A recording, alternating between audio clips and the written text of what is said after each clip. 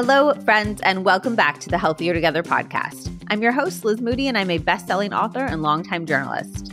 This podcast is all about helping you live your healthiest, happiest life, whether we're learning exactly what to eat for longevity, getting tips on how to be happier in our careers, or unlocking secrets for loving our bodies just the way they are. And yes, those are all real episodes, so if any of those topics sound good to you, scroll on back in the archives. Today, we're talking about something we all could probably be implementing more of into our lives: boundaries. The word gets thrown around a lot, but I think a lot of us struggle to identify when and where a boundary needs to be put up and how to actually go about having those tough conversations with our friends, our partners, our coworkers, our parents, and more, which is why I am so excited to welcome Melissa Urban to the podcast. You've probably heard of Melissa as the co-founder of Whole30. She's a 6-time New York Times bestselling author, and her work has been featured by media outlets like People, The Wall Street Journal, The Today Show, and more. Her newest book, The Book of Boundaries, Set the Limits That Will Set You Free, features 130 plus scripts to help you set boundaries and comes out next week. She actually has a pre-order bonus on her website at melissayou.com, so definitely check that out. In this episode, we talk about why setting boundaries is so important, how to know exactly what boundaries to set, exact scripts for setting boundaries in all types of life situations, including people commenting on your weight, friends pushing you to drink alcohol or party, a boss who keeps asking you to work all the time, or a friend who wants you to spend a ton of money on her bachelorette or wedding. We talk about how to overcome fear of confrontation, Melissa's top confidence tips, her take on quiet quitting, how to deal when you disagree with other people on what boundaries need to be set, how to show up to support other people's boundaries better, why it's so important to set boundaries with yourself, plus exactly how to do it, a science-backed secret to increasing willpower, the number one thing that people get wrong about setting boundaries, and so much more. Melissa and I would both love to hear your thoughts as you're listening, and I am so interested to hear what tips you plan to implement into your own life and what boundaries that you're setting. So definitely share and tag us both on Instagram. I am at Liz Moody and she's at Melissa U.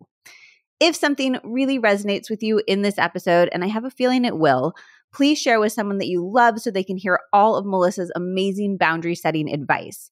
I think this episode would be a really great conversation starter with a partner, a friend, a parent, a sibling, or really anyone that you want to have a chat with about boundaries but don't know quite where to begin. Sharing is also the best way to support the podcast, so thank you for continuing to share and grow healthier together in this wonderful community. I see you and you are so appreciated. Okay, are you ready to have your mind blown? Let's get right into it with Melissa Urban. Thank you so much for joining me today, Melissa. I am so excited to talk about your beautiful book. It feels like a left turn, but it also feels like the most natural thing in the world for you to be talking about. It really is more of a progression, I think, than a left turn. If you've been following what I've been doing through Whole30 since 2009, I've been helping people set boundaries for Is it that long? 13 years. Wow. Yeah. Talk to me a little bit about how the boundary conversation started with you in your head, in your life. Well, the first boundary I personally ever set was 22 years ago when I was fresh out of recovery for my drug addiction for the second time and found myself at a party I shouldn't be at with people I didn't know doing God knows what in the bathroom and realizing that I could not be there. And I was there with a friend, and in an act of complete desperation, I just blurted out what was to become the first boundary I would ever set, which is, I can't be here. I need to go home. And through that experience, I realized how boundaries were really the key to expanding my recovery and therefore my life. And that kind of began my own personal process with the Whole30 in 2009. It's a 30-day elimination program. You say no a lot, and people are uncomfortable, especially in social settings. So I was helping them say no to break room pizza and donuts and their mom's pasta and the glass of wine at happy hour. And I think once people figured out I was really good at helping them say no to that, they started coming to me with their toxic mother-in-law, their pushy coworker, their nosy neighbor. And so that's sort of the extension of the conversation. Do you think that some people are born with the ability to say no better than other people? Like, do you think this is an innate skill you have? Sometimes I think it is. I don't know if you know Enneagram types or your Gretchen Rubin tendency. Me mine. I don't know mine. I'm a hard 8, which is the challenger type, which means by nature, I'm not afraid of confrontation. I've never been known as what you might think of as a people pleaser. It's like not in my nature. So I'm not that one. So I think for some people, it does come easier to others. Other people are more obligers if you follow the Gretchen Rubin archetype, or people pleasers. But boundaries are not a skill that we are taught. They're not taught to us in school. They're not taught to us in college, not as part of the workplace. And if they weren't modeled for us through our families, which very often they aren't, then it's one of those skills you have to pick up as you go. And it tends to be a moment of crisis where you realize, whoa, I am seriously lacking in this information. And then you have to go out and seek it. Do you think that anybody can learn to set great boundaries? Absolutely. 100%. You can learn. And I call it a practice. Just like anything else, it's a skill for sure, but you will always practice. I'm not great at it the first time around, and I still occasionally find it uncomfortable. But when you are armed with the right mindset and the right language, anybody can learn how to set boundaries. So can you convince us first that it's worth it? And then we'll get into all of the practical tips and tools, and we'll learn to set better boundaries. But what are the advantages of becoming an amazing boundary setter? When you think about how much time and energy and energetic capacity, maybe it's money, maybe it's so much of your physical space, we are giving up because it is uncomfortable to advocate for ourselves. And I hear this a lot from women, and I hear it especially from moms. When you start a boundary practice, you realize that you don't have to walk around in your relationships and in your day feeling resentful, angry, anxious, frustrated, dreading certain interactions, avoiding certain people. There's so much energetic expenditure that goes along with the avoidance of the thing. And yes, setting the boundary can be uncomfortable, but it's like a momentary discomfort and it leads to actual change that brings real freedom into your life. Relationships are better. You feel more trusting, more respectful. You reclaim your energy and your time and your capacity and your money and your physical space, and you reaffirm that you are worthy of having needs and having those needs be respected. It's really a foundational skill that flows into any like wellness practice, habit practice, health practice you want to start. You told us about the party.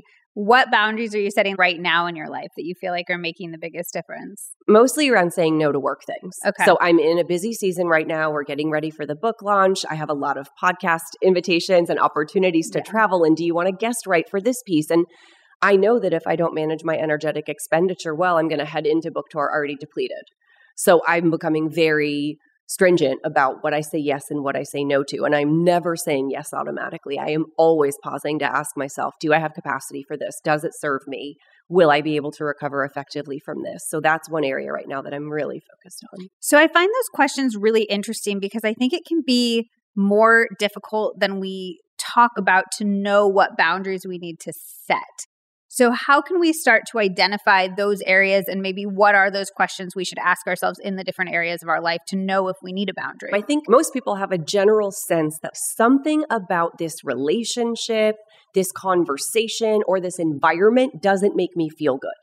And it's just this general sense of unease. And when you probe a little bit more, you can then identify exactly what it is. So if you feel a sense of dread or anxiety, that is the very first alarm bell that a boundary is needed around a certain conversation topic or with a person. It's the coworker that you see passing by your desk and you kind of hide so you don't have to have a run-in with them, or the neighbor that you just close the garage door quickly because you don't want to chat with them.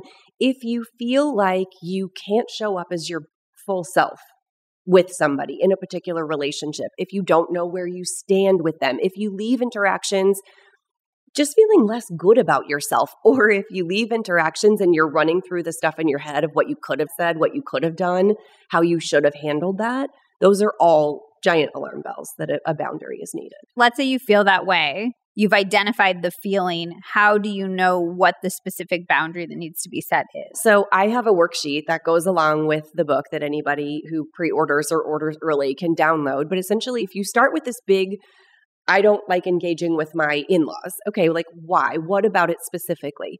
Maybe it's that they drop by without calling and that makes you feel really invaded and your personal space is invaded. Maybe it's because every time you see them, it's because your mother-in-law comments on your body or your appearance and you just wish that she wouldn't. And if that were the thing that you took away, all of a sudden you would have a lot more freedom in the relationship. So it's really thinking through and getting very specific with what aspect of this interaction is making me feel that dread or anxiety, and what kind of limit could I set or could I communicate effectively to help relieve that? We're going to get into a lot of the nuanced tips for how to approach different situations, but are there some general communication tips you can start us off with that we can use in any situation as we start to brave this conversation? One of the things that I think is really impactful, and I just mentioned it, is if you just employed a pause before you said yes or no to anything, just a pause. Maybe that pause is 1 minute while you consider, maybe it's an hour, maybe it's a day. Thank you so much for thinking of me for this project. Let me check my calendar and my schedule. I'll get back to you. Or thank you so much for inviting us on this vacation. It does sound fun. Let me go home and think about it for the weekend. Or, hey, that party this weekend sounds great. I'm not sure if we're going to be able to make it. Let me get back to you later. Like, not an unreasonable amount of time, but if we just employed that pause, it would buy us the space and time. I also really like the idea of just people embracing the idea that no thank you is a perfectly polite response. You do not need to over-explain, justify, provide a reason. You can just say no thank you. And very often in these situations, that's all you need. It makes me so nervous. I picture saying no thank you and them just staring at me and waiting for more. And then I'm like, oh, okay, I'll give you more. So they might, right? Very often, especially as women, we've been conditioned to believe that we have to have a good reason for basically anything we want. And very often, the other person has to agree with or approve our reason before we can have it. And I think it's incredibly empowering just to say no thank you. And if somebody just sits there waiting for you to say more, for you to just sit there too and be comfortable with that. Oh my God. And I know. And if people say why, there's an easy follow-up, which is, I just don't want to. I'm just not feeling it. I'm not drinking right now. I'm not a donut person. I just don't want it. There's so many general things you can say that nobody can argue with that are perfectly reasonable to hold this boundary. And in the spirit of good communication, you might want to share more in an effort to deepen your connection and to be more vulnerable. The reason I've asked you not to comment on my body or weight is because the pandemic has done a number on my mental health. And I'll be honest, I find myself really fixated on how I look. And even if you mean it as a compliment, it gets me inside my own head. So I'm asking, can you help me with this? That's one thing. That's very different than setting a boundary and then feeling forced to explain it or justify it and force the other person to agree with it. That's not necessary. Do you have any pragmatic tips though for when I'm sitting in that discomfort? If we're not an Enneagram 8 and we're just like, this is so awkward in that moment, what can we do? I mean, the alternative, Liz, is that you give in to make the other person comfortable and you sell yourself out. And then you've given yourself the message that you are not worth holding on to your need, that your needs are not worthy. And that's a really powerful message to internalize. When we think about what happens when we give in like this, we use words like we eat it, we swallow it, we shove it down. And I really feel like somatically that energy stays in our body. So it is uncomfortable. But I think it's Glennon Doyle who says, disappoint everybody else before you're willing to disappoint yourself. And I do think it takes practice. Practice with people that you know are safe spaces to do this with. So when I say after this podcast, hey, do you want to go to lunch? No, thank you. I'm super tired. I'm going to go back to my hotel. Let me then affirm that for you and go, I totally get it. Super proud of you. Go back to your hotel. Have a good time. Practice that with people so that when you are met with resistance or pushback, you have that experience and that groove of I can say no, they can be disappointed, and that is okay. I'll tell you that I'm going to wait 24 hours to let you know if I can go to lunch after the podcast. Got to take some time to think about this. That's totally fair. So half of your book is basically these scripts that actually walk people through scenarios they might run into with boundary setting in their life. And I love that format because you can be like, okay, I got the ideas in theory, but in practice, it's so difficult. You can't go through all of them because there's obviously, do you know how many you have? 130, more than 130. Insane. Yeah. Like you thought of every scenario. We tried to in every relationship, and every script has the green, yellow, red framework for escalating boundary language. Yeah. Can you explain the green, yellow, red framework? It was really important for me to include scripts because, like you, if the idea of saying no is uncomfortable, finding the words is just really hard in the moment. Like, okay, I know that I need to set a boundary here. I'm already uncomfortable doing it. How do I say it? So I wanted to provide people with how you actually say it. But then my boundary philosophy is essentially like minimum effort, maximum effect. How gentle and kind can you go in and set this boundary and still have it be respected? Because that is the best case scenario. I'm not going to walk in and like kick your doors open with my boundary if I could just say a gentle no thank you. So green language is sort of the threat is minimal. You're going in nice and gently. If it needs to escalate for whatever reason, they're giving you pushback or they forget a number of times, you can escalate to yellow. And then the red boundary is essentially your overstep of my limit is such a threat to my safety or health or our relationship that I am now enacting the consequence. This is the action I'm going to take to keep myself safe and healthy. If you have dry skin, this is going to be your holy grail. I've loved the Osea Undaria Algae Body Butter for years. It is so rich and creamy and lush, but it sinks right into your skin and it makes your entire body feel moisturized and not greasy at all. I actually do not understand how it's so not greasy and yet so hydrating. As fall approaches, I'm leaning into mini spa energy. These micro relaxing moments you can insert throughout your day. Because peppering your day with tiny bits of calm can have huge impacts on overall cortisol levels, on your anxiety, even how you sleep at night.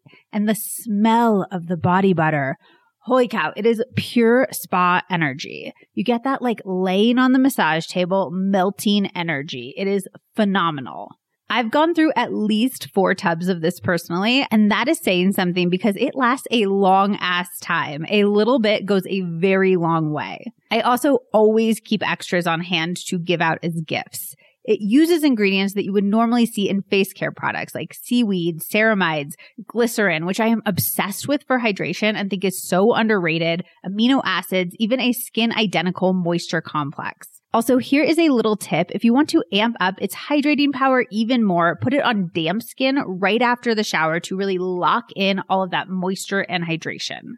Like all Osea products, it's formulated with real seaweed to take advantage of its nutrient-rich benefits like deep moisturization. It's also vegan, cruelty-free, and climate-neutral certified.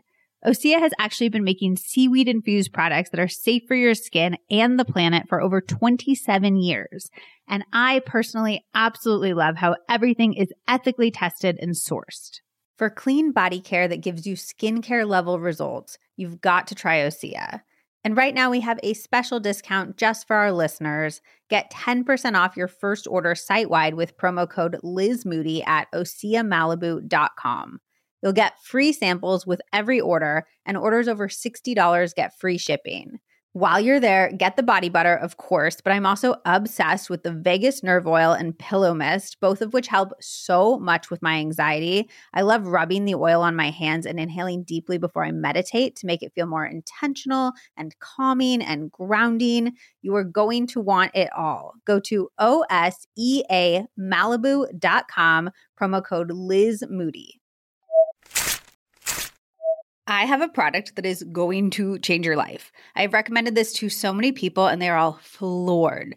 It's basically a perfect dupe for the viral Laneige lip mask, but 1,000,000 times better and with ingredients that are clinically proven to help dry lips and actually good for you, which is important because you're essentially eating anything that goes on your lips. It is the Osmia Lip Repair Overnight Mask, and it feels like heaven. And you're going to want one for yourself and also to stock up and give them as gifts because they are the best present. They help my dry lips when nothing else works, and I will never be without mine now.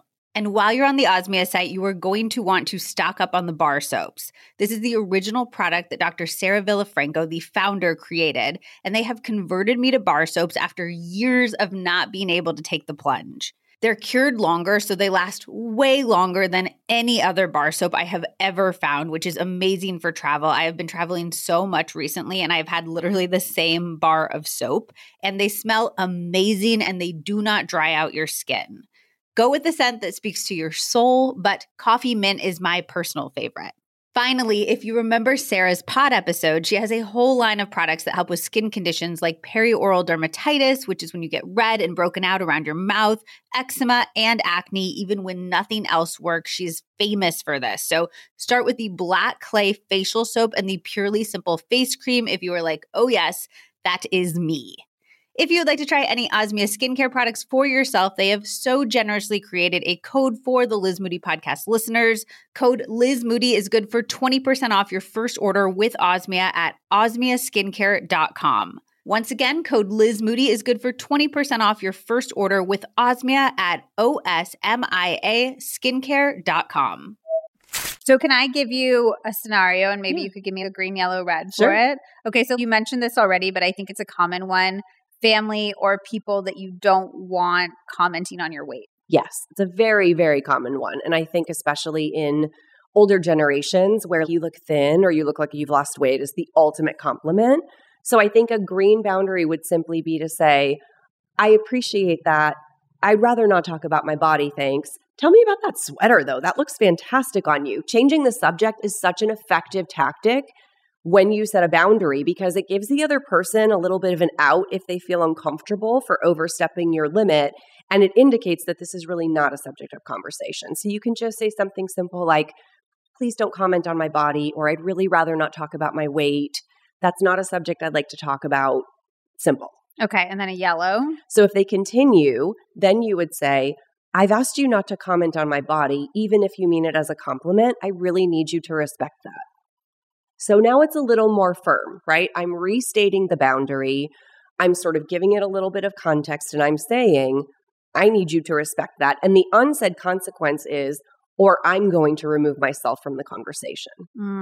And the red boundary in that situation would be to say, this is not a conversation I want to be a part of, and you leave the table. You find another conversation partner, you leave the room. Or maybe if it's a relationship like your mom, it might be, Mom, I'm not going to be able to spend time with you over food if you can't respect this limit that I'm trying to set with you.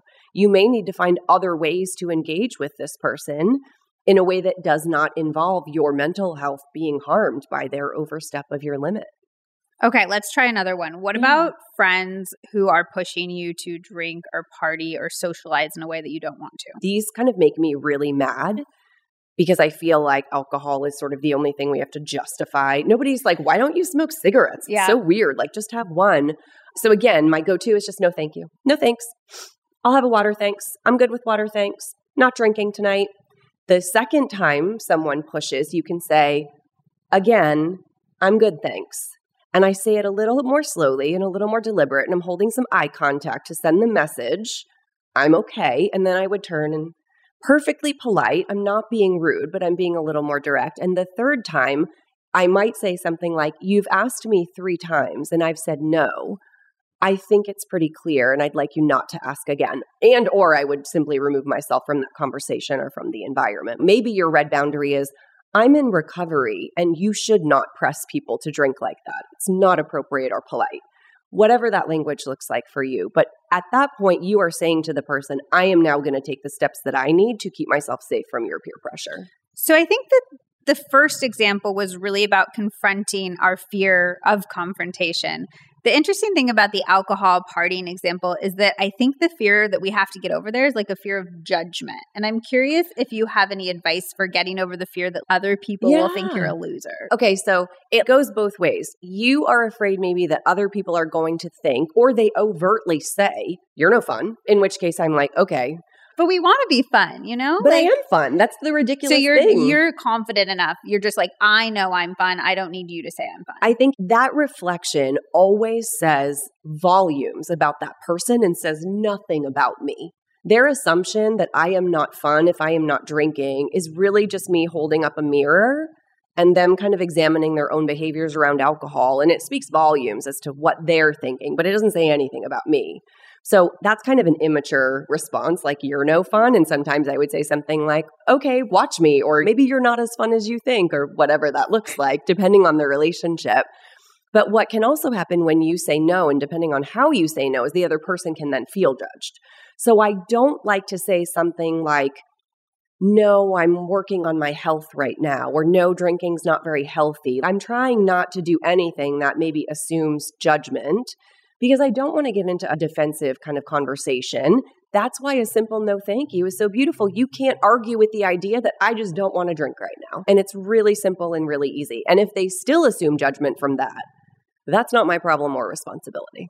This is a little bit of a tangent, but you are so self-actualized and so confident. And I'm curious if you have any confidence tips that we could steal from you. So in that moment, we can feel like we know ourselves, we trust ourselves, we don't need the affirmation from other people. I mean, I've done so much therapy. Like if I am confident is because I've been in therapy basically my whole life. I've done exercises all throughout therapy where I decide how I feel about things that I am or things that I've done.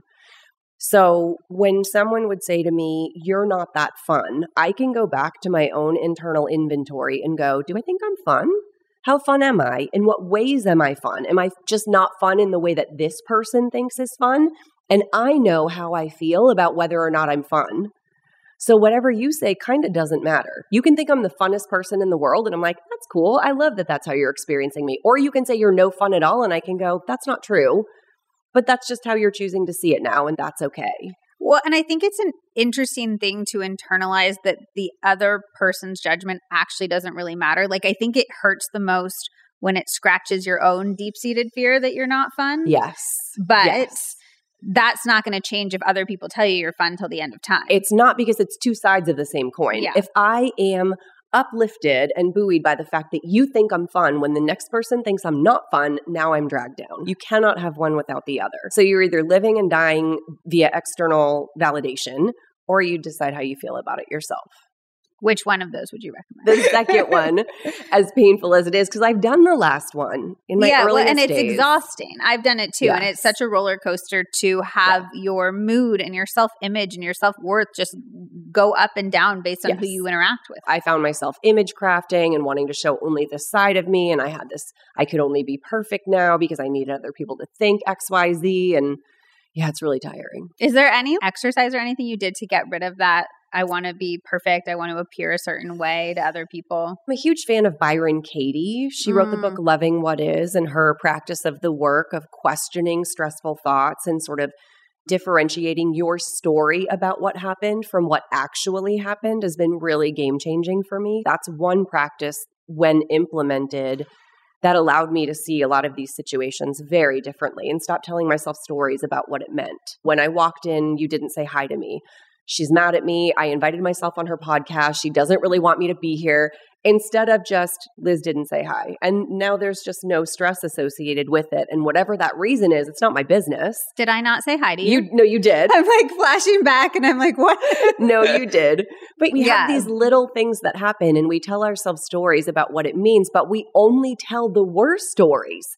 We never say, Liz didn't say hi because she is so excited for this podcast with me that she can't contain herself. We never tell ourselves those stories.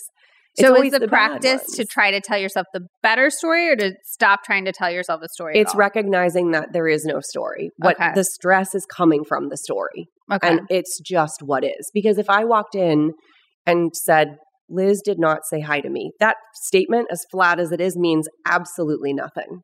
And it's only when I tell my story about what it is that I get stressed. So that practice has been really, really helpful. Okay, back to boundary scenarios. What about a boundary scenario that might have a real life consequence? So I'm thinking about like you have a boss who keeps emailing you after hours or wants you to do work on vacation and you want to set a boundary with them, but you don't want to get fired. Yep. I mean, every potential boundary that you set can have a real life consequence in that if you are establishing a limit to keep yourself safe and healthy, and the other person refuses or is unable to respect that limit, there needs to be a consequence. You have determined that this behavior is unhealthy or unsafe for you or bad for your relationship to a certain degree.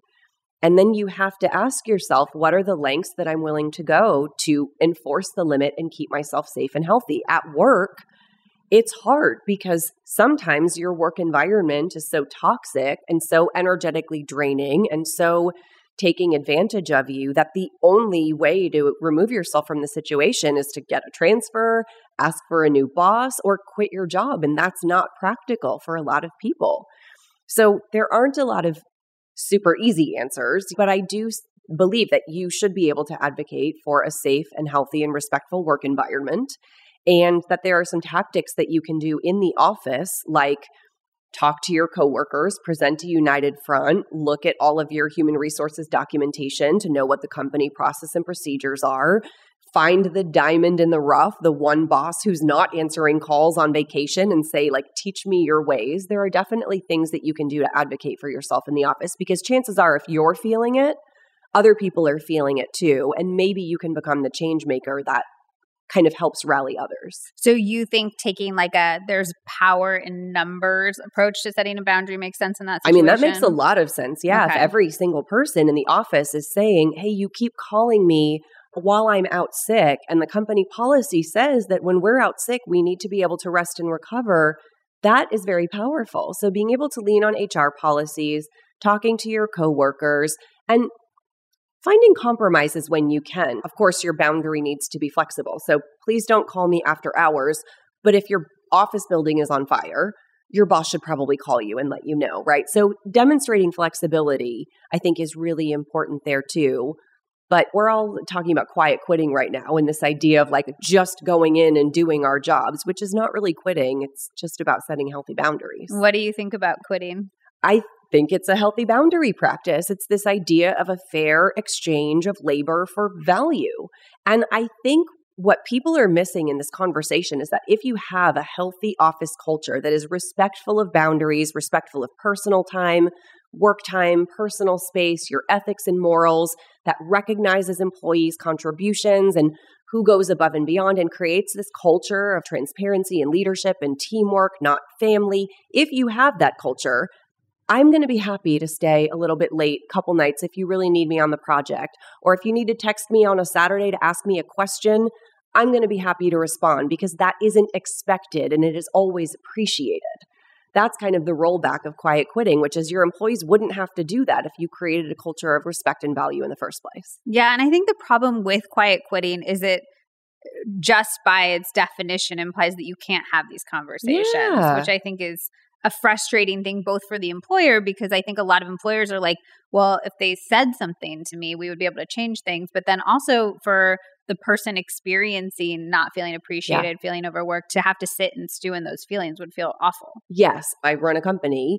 I am in a position of power in which I know it's hard to come to me and say, this thing is not working for me, or you are not taking good care of me in this scenario. So I think it's really important for people in management roles to both model the healthy boundaries that they want the workplace to have. So if I'm saying we value work-life balance and my employees see me sending emails at 11 p.m. on a Friday night, that's not walking the walk. So I think that's really important.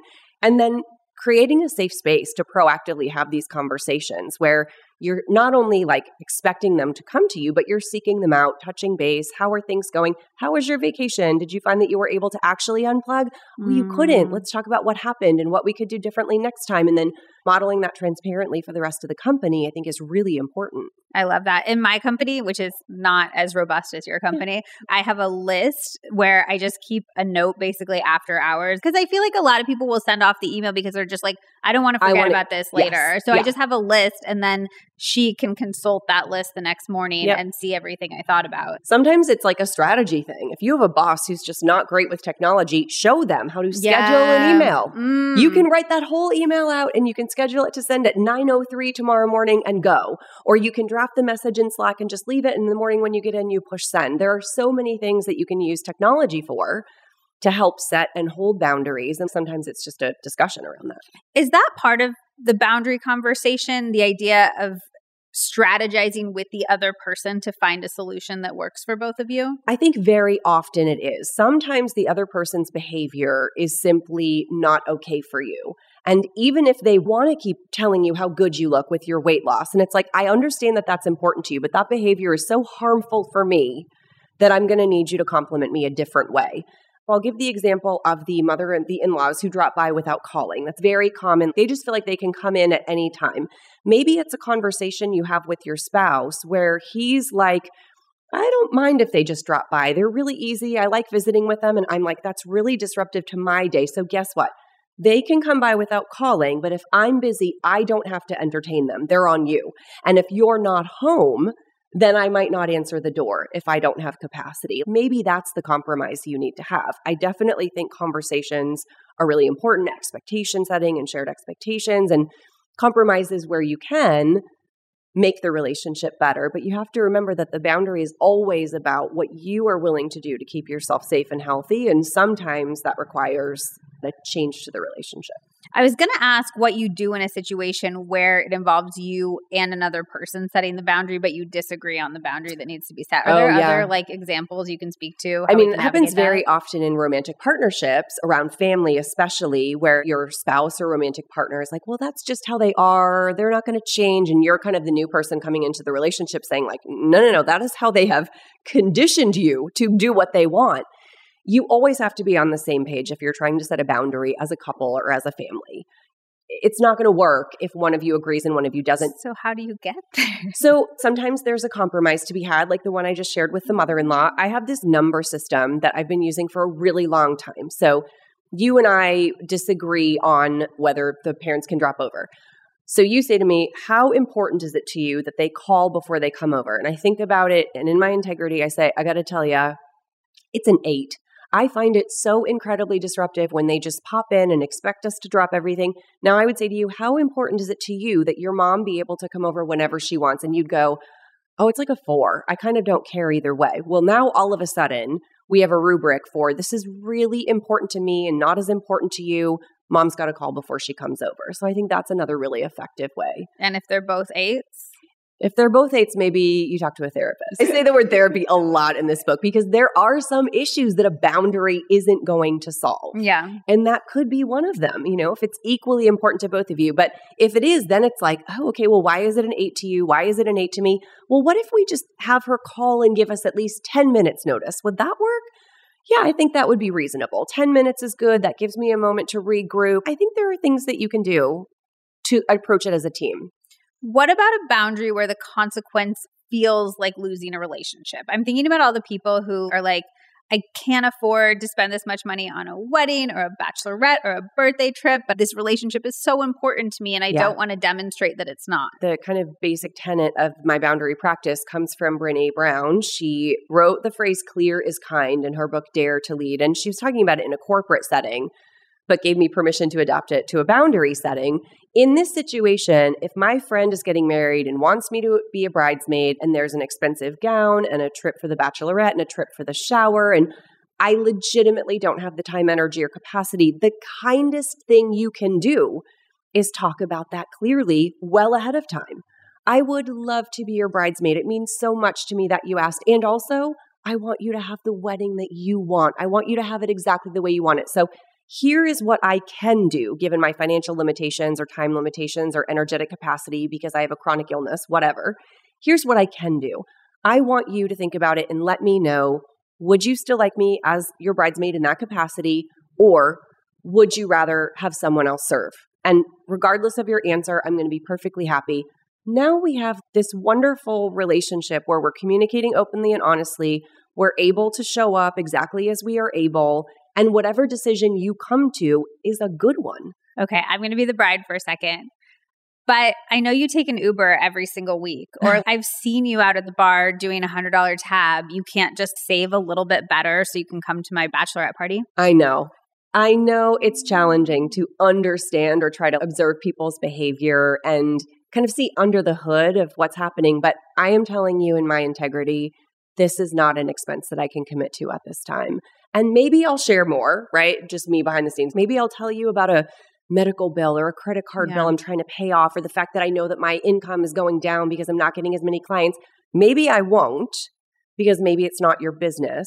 But the point is, I need you to understand it is not personal, but I am telling you that I will not be able to show up for you the way that you deserve.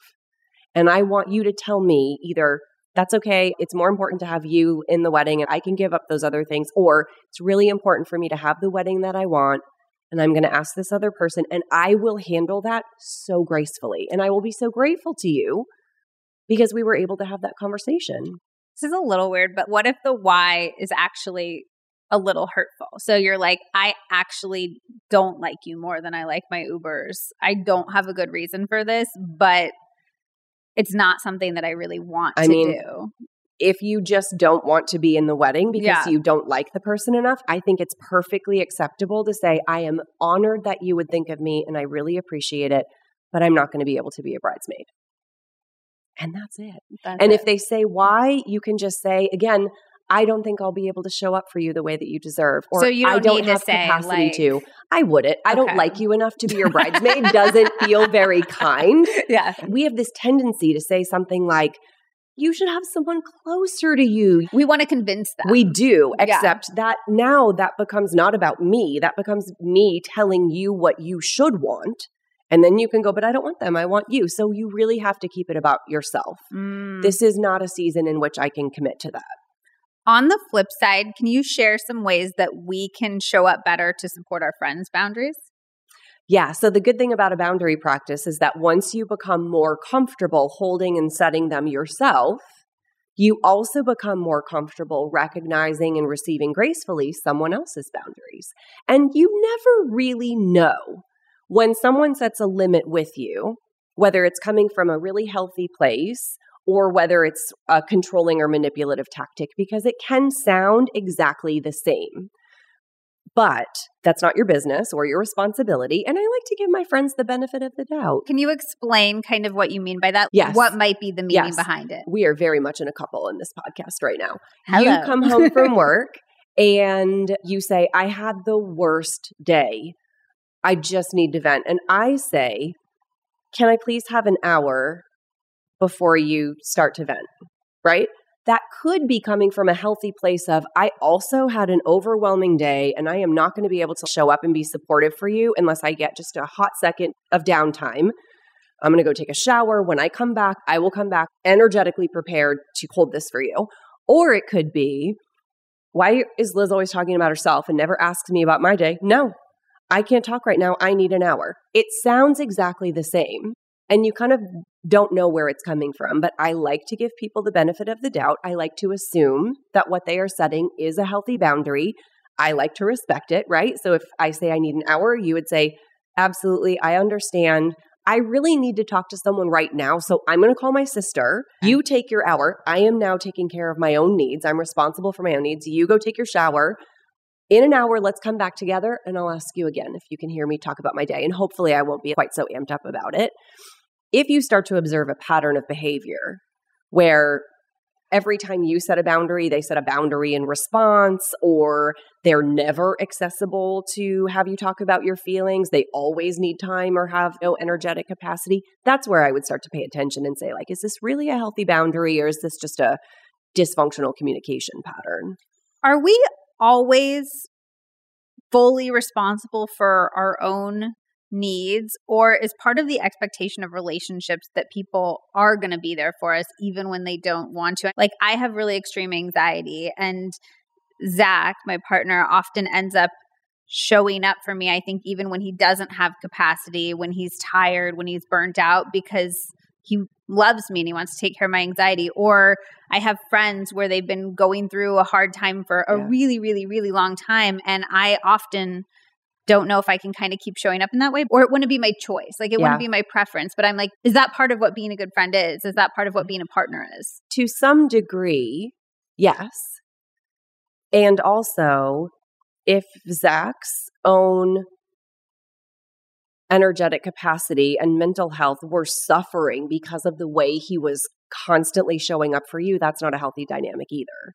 So again, it kind of goes to the context, which is, if you're in the middle of a serious anxiety, I'm going to drop whatever I'm going to do and I'm going to be there for you. But if I'm your only person, if you don't seek any other form of support, if you don't have any self-care practices to help you manage your anxiety, if you are not actively pursuing some form of, treatment for your anxiety, whether that looks like meditation or therapy or whatever that looks like. If I'm the only thing you know how to do to manage that, that's going to be very quickly depleting and overwhelming. And that's a scenario where I feel like, okay, now I'm going to set a boundary because I can't be that for you all the time. And is it our place in that scenario as the friend, as the partner to say, I don't feel like you're taking care of yourself? Like, have you tried therapy? Have you tried this? Have you tried that? Or are those suggestions a boundary issue unto themselves? I know. It kind of depends, right? So if the person is constantly dumping, never ever asking for advice, just expecting you to like hold their stuff and carry it around, that's kind of a situation where I would absolutely set a boundary. Like, hey, I've been listening to you talk about this, but it's really hard for me just to absorb it and not see any changes and not see you doing anything about it.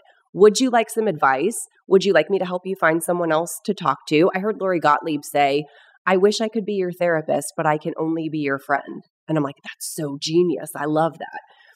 A lot of times in these situations, they are talking and they are open to advice and you're giving advice. And then if they're just not doing it, if you've had the same conversation 3 times and you're like, have you tried this? Have you tried that? Have you tried that? And they were like, oh, that's a good idea. I will try that. And then they just don't.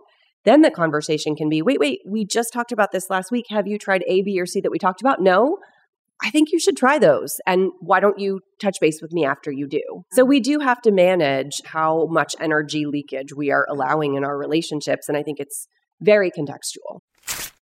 Okay, you know what stat blows my mind? People in the US take about 20,000 breaths per day and spend an average of 90% of their time indoors. And that indoor air can be up to 100 times more polluted than outdoor air, according to the EPA. Indoor air pollutants can cause respiratory symptoms like sneezing, congestion, scratchy throat, and even more serious health problems like lung and heart disease. I talked about this with a world-famous doctor friend years ago, and I was like, it is awful. What do I do? And she said, you need a high-quality air purifier, and you need to keep one in any room that you spend a ton of time in, which is why I am so excited to introduce you to Air Doctor. Air Doctor goes above and beyond the HEPA standard, which requires that 99.97% of particles at 0.3 microns be captured by a filter. Air Doctor uses an ultra HEPA filter that was independently tested and proven to remove at least 99.99% of particles as small as 0.003 microns. That is 100 times smaller than the HEPA standard. This includes allergens, pollen, pet dander. For any other pet parents who are allergic to their babies, this makes the biggest difference in my allergies with Bella. Highly recommend for that alone. This includes dust mites, mold spores, and even bacteria and viruses. Also, if you live somewhere that is coming up on potential fires this summer, please, please, please get an Air Doctor so you have it ready. Breathing in smoke is awful for your lungs. And as somebody who lives in California, it gives me such peace of mind that I have my Air Doctor ready to go. We have a few, but if you are starting with one, keep it in the bedroom. That way you're breathing great air for at least a third of your life, and it'll help you get better sleep, which will have so many downstream positive effects. And as a little bonus extra, it has such a nice white noise sound. It actually helps me fall asleep and stay asleep. Air Doctor comes with a 30-day money-back guarantee, so if you do not love it, just send it back for a refund minus shipping. Head to airdoctorpro.com and use promo code LizMoody, and you'll receive up to $300 off air purifiers. And this part is exclusive to Liz Moody podcast listeners. You will receive a free 3-year warranty on any unit, which is an additional $84 value. Lock in this special offer by going to airdoctorpro.com and use promo code Liz Moody. There is so much incredible science behind red light therapy. There's research going all the way back to 1903 that won a Danish physician a Nobel Prize for showing that exposure to concentrated red light accelerated physical healing. And research from NASA has shown that it boosts the production of growth factor proteins and collagen, among many other incredible things. I am obsessed with red light therapy. It is so science supported, and I've personally seen huge benefits. I use Bon Charge's Max Red Light Therapy device, which is a red light panel, so I'm not limiting its benefits to my face. I feel like the masks are so popular right now, but I would like to expose my entire body to the red light. That way, it helps with not only my skin, my collagen production, but also increasing energy, decreasing pain, repairing cellular damage, improving mental health and cognitive function, and so much more. You are not spending that much more money to get a panel versus a mask, but you get a much more versatile device with way more powerful effects. Bond Charge's Max Red Light Therapy device gives you professional-grade equipment straight at your home for the best price that I have seen anywhere. You can stand your Max panel on the floor on any flat surface, or you can hang it on the back of a door. It is really lightweight, and it is so easily stored away in the closet when you are done using it for the day. You only need 10 to 20 minutes, so Zach and I actually meditate in front of it naked, but there's lots of ways that you can habit stack it into your routine, so you do whatever sounds good to you. Check out Bond Charge's Max Red Light Therapy device now on bondcharge.com and use my exclusive promo code LizMoody at checkout. Bond Charge products are all HSA, FSA eligible, giving you tax-free savings of up to 40%. And for a limited time on top of that, my listeners will get 15% off when you order from bondcharge.com and use my exclusive promo code LizMoody at checkout. That is BONCHARGE.com. You will also get free shipping and a 12-month warranty. Go now to get this exclusive offer. That is bondcharge.com with promo code LizMoody to get 15% off. And I think that codependency in a lot of ways has sort of become the norm in relationships without us even realizing it. Like our expectations for how people should show up for us and have gotten really elevated. And sometimes even in the case of us not being willing to show up for other people in that way, which is interesting. It is. It's hard. One of the things that I really appreciate about my husband is that when we got together the first time, because we were together for 6 months and then he broke up with me, and then we got back together after we had done some personal growth. But the first time we were together, I felt like he was really struggling to take responsibility for his own feelings. And the only thing he could do was like talk to me about them. And when we got back together the second time, the cool thing was that he would talk to me. And then in that conversation or after, I would hear him say, okay, now I'm going to talk to my mom. I'm going to call my therapist. I'm going to go journal. I'm going to go shoot some video.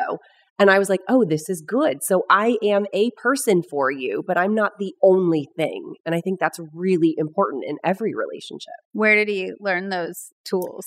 I mean, through therapy, through us talking about it. I also like to model taking responsibility for my feelings. So when I am struggling with like a mental health issue, I'll talk to him and then say, and also I've got an appointment with my therapist already, and I'm reading this book already, and I'm going to go for a hike tomorrow by myself, and I know that's going to make me feel better. I love the idea of vocalizing what you're doing and why you're doing it, because I think that a lot of people listening are like, oh, I wish my partner would take that responsibility for their mental health in the same way that you're saying. And I love the idea of being like, not just I'm going to go for a walk, but I'm going to go for a walk so I can have some peace and think and take care of myself. Like I didn't realize how much my husband was using photography and videography for his mental health until he actually explained it to me.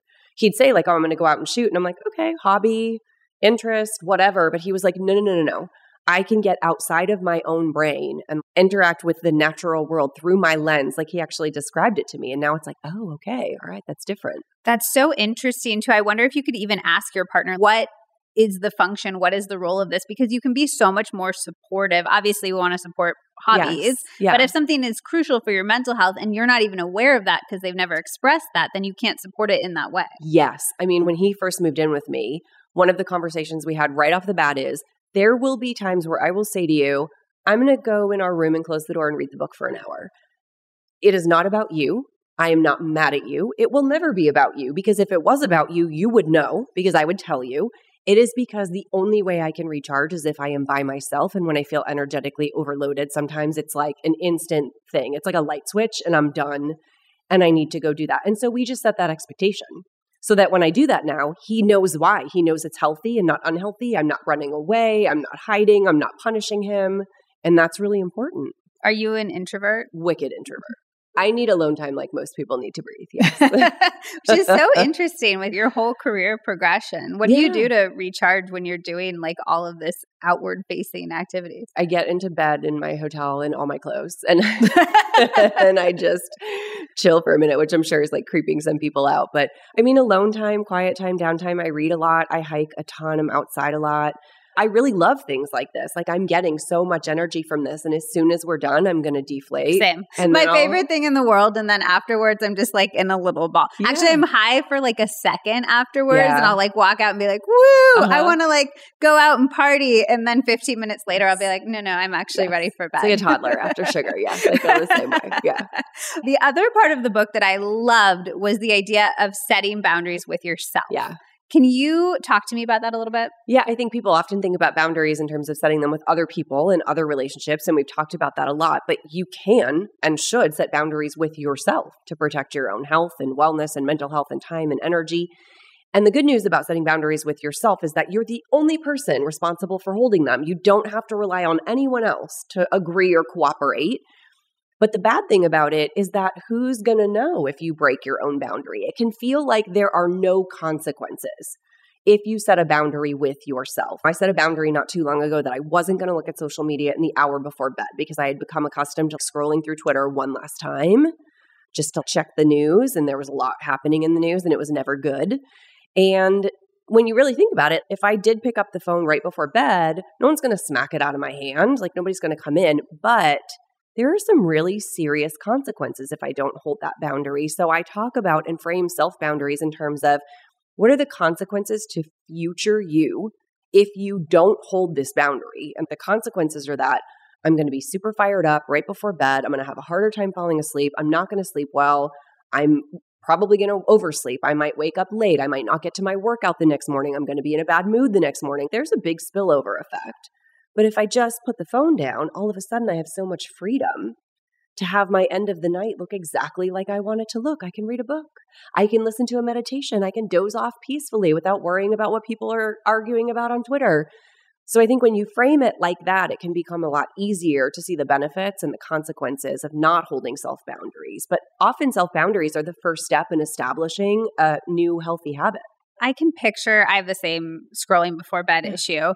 I can picture future me. She's so happy. But right now me just literally doesn't have the willpower to set the phone down. So Whole30 land is very black or white, on or off. It's an elimination program. It's like all or none for 30 days. And habit research actually shows that that black and white sort of language is easier for the brain to understand than moderation or some. So my strategy is, what is like the shortest and sweetest thing that you could do to protect yourself, to protect future you from current you who just wants the instant gratification? If the phone's not in your bedroom charging, you can't just pick it up and look at it. That's the one thing I've gotten to work for me. So it's like if I can have that willpower moment when I'm heading to the bedroom to plug it in, then I'm good. But often I can talk myself out of that too. Okay, then don't even keep a charger in your bedroom. It's not even in there because you're going to get into your bedroom. You're going to go out. You're going to have to get the charger from where you know you should plug it in. And very often, just that little pause is enough to go, oh, it's out here for a reason. There are so many interesting studies with like rats and talking about the ease of rewarding things. And it's very, very proven. The easier a rewarding behavior is, the more you're going to do it. And the more difficult you make it, the less you're going to do it. So make it really hard. So you don't think it's about increasing your willpower necessarily, but rather just making the situation as conducive to the outcome you want as possible? I mean, increasing your willpower is great. And I don't think it's about increasing it as much as it is reducing willpower demand throughout the day. Ooh, tell me about that. Well, every act from the moment we wake up requires willpower. Not hitting snooze, willpower. Not skipping flossing in the morning requires willpower. Sometimes just figuring out that, yes, I am going to exercise this morning becomes willpower induced. And so no wonder by the end of the night, we are like prowling through the pantry, scrolling on Twitter because we've got nothing left. And technology, habit research shows, is one of the fastest drainers of willpower, right? That dopamine hit is so fast and so instantaneous.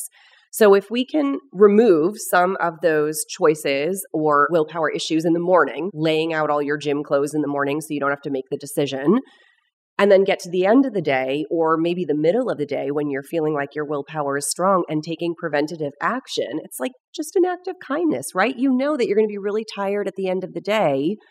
So you're going to do a little something now to make the end of the day a little bit easier for you. I love the idea of like taking a day to identify your willpower drains throughout the day, really kind of trying to be aware of it throughout the day, maybe even writing it down, but being like, oh, this took me a second to like push myself to do. And maybe looking for places you can get rid of those drains throughout the day. Anything that you can automate is fantastic, right? Anything that you can avoid that can make you avoid that willpower drain. So, on the Whole30, we talk about like if it's not in the house, you're not going to eat it because you're not going to get in your car in the middle of the night and drive to the whatever. That pause is as much as you need.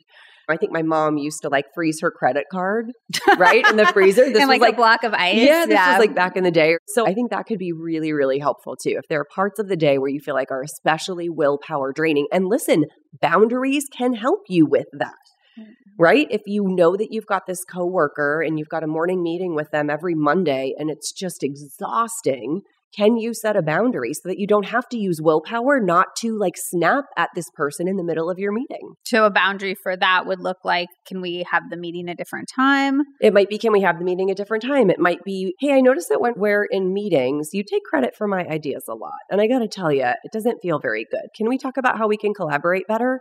Or I notice when we're in meetings, you interrupt me a lot. Next time that happens, I'm going to remind you that I was still talking and I'll let you know when you can jump in. Who knows why you're having this issue? But if you could just set a boundary to know that that meeting would go smoother, now you don't have to use willpower to get yourself into it, hold your tongue through the whole meeting and not seethe coming out of it. Okay, so is this going to be like a muscle where the more you work at, the easier it's going to get because you're going to get stronger, and like maybe a positive reward cycle where you're going to start to reap the benefits? Because even you saying that, I'm like, ooh, could I do that? But like, you're just like, do it once, do it again, do it again, do it the easy people first. You promise that that won't sound scary. I mean, it's inertia, right? Okay. It is an object in motion, stays in motion. And I think even more important than that is just this idea that as women, we have been told for such a long time that our needs don't matter. And like even that word needy has such a connotation to it, doesn't it? And I think every time you set a boundary, it's just a reminder that you have needs, your needs matter, you can trust yourself, which is so important. And it just like reaffirms that you are worth sticking up for. So I do think that it makes you stronger and it makes you realize that these boundaries can be incredibly effective if you're, willing to brave a little bit of discomfort. If somebody was like, I would love to set some more self-boundaries, could you give us some more examples, like a little poo-poo platter to choose from? Yeah, I have examples in the book where I talk about a messy room. So here's how you know you need to set a self-boundary. What area of your life or like time in your day is the most stressful? And I will hear people say, every time I walk into my kids' playroom, it is red flags everywhere because it's absolutely a mess. And then it's like, okay, what kind of boundary can you set with yourself around keeping that room tidier? Maybe not your kids' playroom because maybe they're responsible for their own toys, but what can I set with myself? My whole house is a mess. Sure. So you can use that. Or what one room could I keep tidy? Okay. And that one room would have a huge impact on my mental health. For me, it's the kitchen. If my kitchen is clean, doesn't matter what the rest of the house looks like, I feel like I have my stuff together.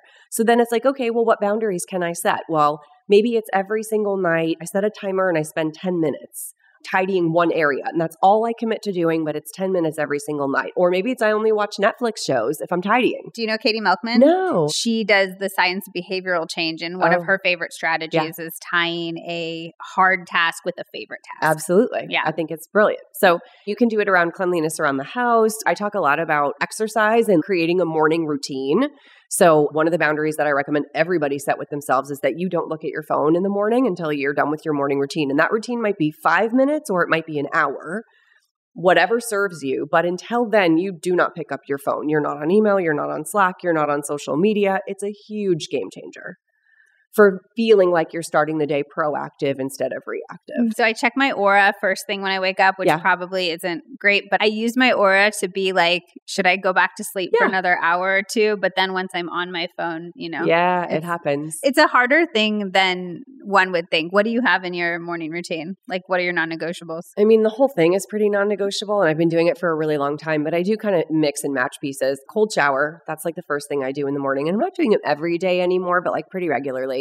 And then I immediately work out. So some cold kind of shower movement. first, and then you work out. Cold shower first. Yeah. Wow. So you can roll out of bed and just stick yourself in a cold shower. Yeah. You're good. It's been profoundly transformational in terms of like my energy, my mood. It's been amazing. And it's like the best wake up. Oh, I'm sure. It's like having somebody dump ice on your face to get you out of bed. Basically, yes. And now I really love them. And then I do some kind of movement. So maybe it's a walk, maybe it's a gym session, maybe it's a yoga class, maybe it's a hike. It might be 15 minutes in my garage. It might be like an hour and a half if I have the time. I do a little post-workout meditation every single time that I work out. And then I make my like breakfast and then my day starts. What's for breakfast usually? I've been really into the Creatures of Habit is a high protein oatmeal. It's vegan, it's plant-based. It uses 100% plant-based protein powder, but it's delicious. And it's like a complete meal in a pouch. I can get it done in 3 minutes flat. And I like the overnight oats method. So I'll do it the night before, get done. It's super filling. My gut loves it. It's so good for my digestion. And then I'm hungry again for like a breakfasty meal, but that's kind of my first meal of the day lately. Love that. The other thing I really liked that you mentioned in the book was supporting people who maybe systems are more stacked against in enforcing their own boundaries. Can you speak to that? Oh, yeah. The author's note opens with an acknowledgement of all of my privilege, because I'm just about as privileged as you can be without being a man. You know, white, straight, able-bodied, cisgender, with thin privilege. So when I set a boundary, because of my proximity to whiteness and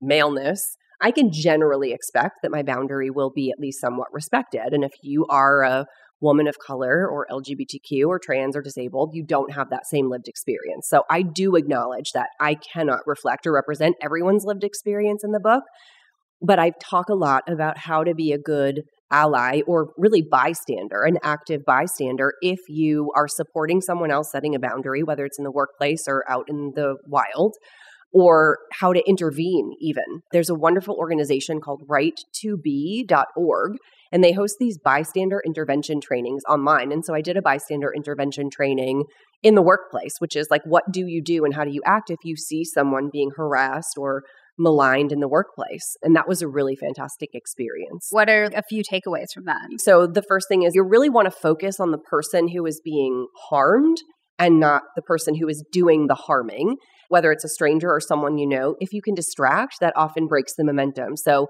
you know, they make suggestions like dropping your water bottle near them or saying like, hey, can you help me with directions? Or, hey, Jen, I needed to talk to you about that report, and just kind of pulling them out of that situation. So that's one of the strategies. And they have this sort of whole like 5-point. But that essentially ends with, if you feel like you can intervene in an effective way and you feel safe and the person feels safe enough, because sometimes our intervention can actually do more harm than good. So that's sort of the last strategy. But they offer a bunch of different ways that you can intervene in a way that's healthy and helpful for both parties. Well, and I think that's the fear sometimes, is that in supporting somebody else in their boundary, that you are not understanding something, you're making the situation worse. So I think it can be a tricky situation to navigate. You gave an example in the book, I think, where it's just kind of repeating. Like if somebody says something in a meeting, you can be like, oh, they said this. Did you hear them say this? And yes. Like little things like that. Yeah. I mean, there are a ton of microaggressions, especially in the workplace. So it's when Susie says one thing and then Jim says it and everybody thinks that, you know, Jim just said something fantastic. You can say, yeah, that's essentially what Susie was saying. Susie, do you want to continue with that idea? Or, I mean, when I worked in the insurance industry, I overheard so many just blatantly sexist comments, and it was hard for me to know what to say, because these were often people who were my superiors. They were vice presidents and I was just an administrative assistant. But now my response is just something like, you can't say that.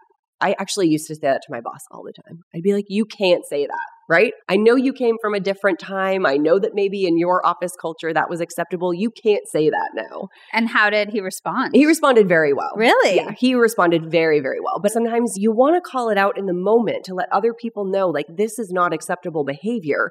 But you also have to do it in a way that doesn't make them double down. So I do offer some strategies in the book for sort of calling it out in the moment and then maybe revisiting it. Or if you're too stunned in the moment to call it out, that it's never too late to go back and say, hey, that joke you made about climbing the corporate ladder, that was not cool. You have a lot of women reporting to you that came off as really sexist.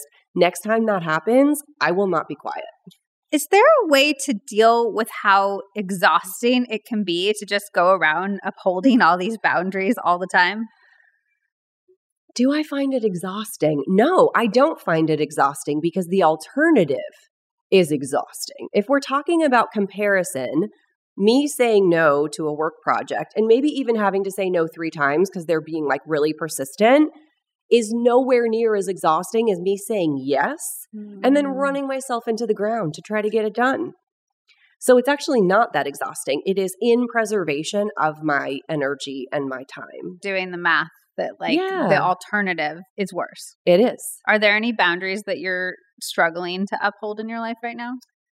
Work is always tough because sometimes I'm like, I definitely don't have the capacity for it, but it sounds so cool. I really want to do it, or I really want to go. Or on a trip like this where I'm in LA for the entire week and I have friends in town, it can be hard to not get together with people that I really want to get together with, but I know energetically or because of my concussion that like it would really dig me into the ground. So I think that's always a bit of a struggle. And I definitely don't always get it right. Sometimes I say yes to things and go, okay, I should not have said yes to that. I said yes to a book tour event and then, stressed about it for weeks. For weeks, I was like, I shouldn't have said yes. I don't know why I said yes to this. I don't have capacity for it. And finally, my sister was like, tell them you can't do it. And I was like, oh yeah, I guess you're right. So even I need help from time to time. Well, that's such an interesting point too, though, is that even after you've made the choice, if you feel like it's the wrong choice, and sometimes it takes making the choice to even know, to get in touch with your gut enough to be like, oh, that was the wrong choice, but you can go back. I've had that experience so many times where I've been building something up in my head for months, and then I'm like, oh, wait, just because I said yes doesn't mean I absolutely have to do this. Yeah, it's tricky. There are some points where I'm like, you made this commitment and now it's too late. And if I canceled on you 10 minutes before I walked in the door. Podcast guests have done it. I'm sure they have, but like. I'm not happy with it. Unless it's an emergency, I'm not going to do that. So there is some point where I'm like, you got to take responsibility. Like this is the bed that you made and you are going to lie in it. And it's situation specific, but I do think sometimes we feel locked in and trapped even right after the yes. Like sometimes I think we can be like, oh, that's the moment of clarity I actually needed. And maybe a more sophisticated person would play out the scenario in their head prior and be like, oh, this is what a yes would feel like. This is what a no would feel like. Perhaps I should go with a no. Yeah. And sometimes you just don't know. And sometimes you have to learn the hard way. But I have absolutely been like, yeah, I would love to. And then 2 seconds later been like, actually, wait a minute. I would love to, but when I really think about it, I don't have capacity, or I'll offer some sort of compromise, Is there anything else that you feel like people get wrong when they're trying to set their boundaries that we could kind of clarify around right now? I think a common misconception is that boundaries are about telling other people what to do. And I get why that's a misconception, because very often the first step in you setting a boundary is you sharing a request. And it's not the same as telling someone else what to do, although it can kind of sound like it. So if you smoke and I don't want you to smoke in my house and you come into my house, I would say, please don't smoke. Or maybe I don't allow smoking in my house. And it's not because I am trying to get you to not smoke. It's because I don't allow smoking in my house because it doesn't feel good or it doesn't smell good. But I think people mistake the idea of a request for, but you're telling me what to do. And all a request is saying, I have this healthy limit. You probably didn't know it because I've never communicated it. I'm going to communicate it now. Are you willing? And if you say yes, we're all good. If you are not willing, the boundary itself is me saying, okay, this is the action I am going to take to keep myself safe and healthy, which is to say, if you refuse to put your cigarette out in my house, I will never invite you over again. That's the action I am going to take. So I think wrapping your head around that can really help people understand that they're not about telling other people what to do. They're really coming from the self, which is very empowering. And on the flip side, would that be like a check we could do for ourselves if we are indeed telling somebody what to do? Would that be a sign like that's not actually setting a healthy boundary? That's trying to control somebody else's actions and behavior. Yeah, it can kind of sound the same depending on the motivation for where it's coming from. So please don't smoke might be like, I think smoking is gross and you shouldn't smoke for your health. Or it could be, I don't want to be around cigarette smoke. So I think walking through the process in your own mind, and honestly, the key is asking yourself, is this boundary going to make my relationship with this person better? Not are they going to be happier? Are they going to be more comfortable? But will I feel better in the relationship if they're able to meet this limit? If the answer is no, or it doesn't matter, then maybe you're being controlling and manipulative. But if there's a legitimate reason, like, yes, if they would just call before they came over, here are all of the ways in which our relationship would improve, then that's a pretty solid sign. We love to end on one homework assignment, something that listeners can turn the podcast off and go start doing immediately. in the name of setting better boundaries in this case. So can you give us one homework assignment? I'm going to say for the next maybe week, call it, you are not going to automatically say yes to anything. You are going to pause your acceptance of anything and everything. You decide how long to pause it for. But I want you to just practice the idea of checking in with yourself first. I don't want you to reply based on what you think the other person wants to hear. I want you to reply based on what do I want and need. Maybe that want and need is, it would feel really good to make this person happy, and that would be restorative and fill my cup. Cool. But I don't want you to do something just because you want me to, even if I don't want to. So take that pause before you say yes or no. I love it. I'm going to do it. I'm going to talk all about your beautiful book at the beginning of the episode, but I would love to hear from you in your own words about everything in it. I think I'm just the most excited at hearing stories from people who have implemented my advice and said, it's such a small thing, but I said no to that coworker who's always asking me to meet when she knows that I leave the office at 5 o'clock on Thursdays. And she's always asking me to meet at 4:30. And I finally said, please don't schedule meetings past 4 p.m. And it was like a light bulb went off. It was such a small thing, but it wasn't small. So I love hearing those stories. And I think people are going to find so many small, instantaneous, but like hugely impactful wins in this book. I love it. Well, thank you so much for taking the time to chat with me today. I absolutely love this. Me too. Thanks, Liz. I absolutely loved this episode. I'm walking away feeling so inspired to figure out what boundaries I need in my life and then actually enforce them. Life is too short to walk around feeling horrible because we want to people please all the time, I'm also definitely sending it to a few friends who I want to have boundary discussions with, like, hey, fun podcast I think you would like, very casual. Also, is it just me or would this be a great one to put on a work Slack channel? Like, oh yeah, just listen to this podcast. Think you all would love. Now, stop sending me emails at midnight, eh? Okay, before we wrap up, if you haven't already, go join the Healthier Together Podcast Club Facebook group. The conversations keep getting better, and it's quickly becoming one of my favorite places on the internet. It is so supportive and so information-packed. I will link the group in the show notes, or you can just search Healthier Together Podcast Club on Facebook. You can also join the in-person clubs, which are now fully underway. So if you signed up, keep your eye out for an email soon.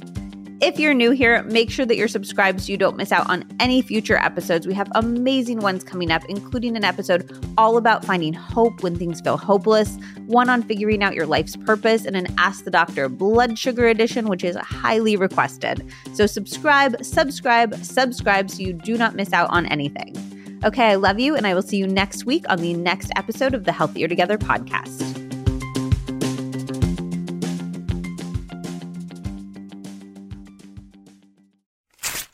It takes a lot for a health supplement company to wow me, but Symbiotica really breaks the mold. If you haven't discovered them yet, they make really different products than any other supplement company I've seen before. They have a lot, so I highly recommend that you check out their website and take their quiz to find out what's best for your specific goals. But I wanted to call out a few of my personal favorites. First of all, the topical magnesium. You all know I love magnesium, and I've always wanted a topical spray that wasn't sticky, that felt good and luxurious to use, and that actually let the magnesium absorb into my body, which requires DMSO as an ingredient, which I have actually never seen in any other product. If you have achy muscles or sore feet, this is literal heaven, and I also love it before bed to help with sleep. And then I have become increasingly interested in minerals. We talk a lot about vitamins, but adequate minerals are so key for energy. And unfortunately, it's become harder to get adequate minerals because our soil is so depleted of them. The Symbiotica Shilajit supplement is one of the best mineral supplements that I've found. And the research around Shilajit is profound. There's robust human and animal research that shows it acts on ATP in a way that significantly helps restore and create energy, which is one of the biggest things that I love it for as a low caffeine consumer. There's also robust research around its anti-inflammatory properties, its brain protective properties, and more. I think of it more as a whole food than a supplement. It's a naturally occurring resin, and I just mix a little bit of it into my afternoon tea or my decaf coffee drinks. And like all Symbiotica products, there are no additives, fillers, toxins, or artificial flavors. Of course, I have a special discount for you. You can use code LizMoody to get 15% off plus free shipping on subscription orders. Again, that's code LizMoody for 15% off on Cymbiotica.com.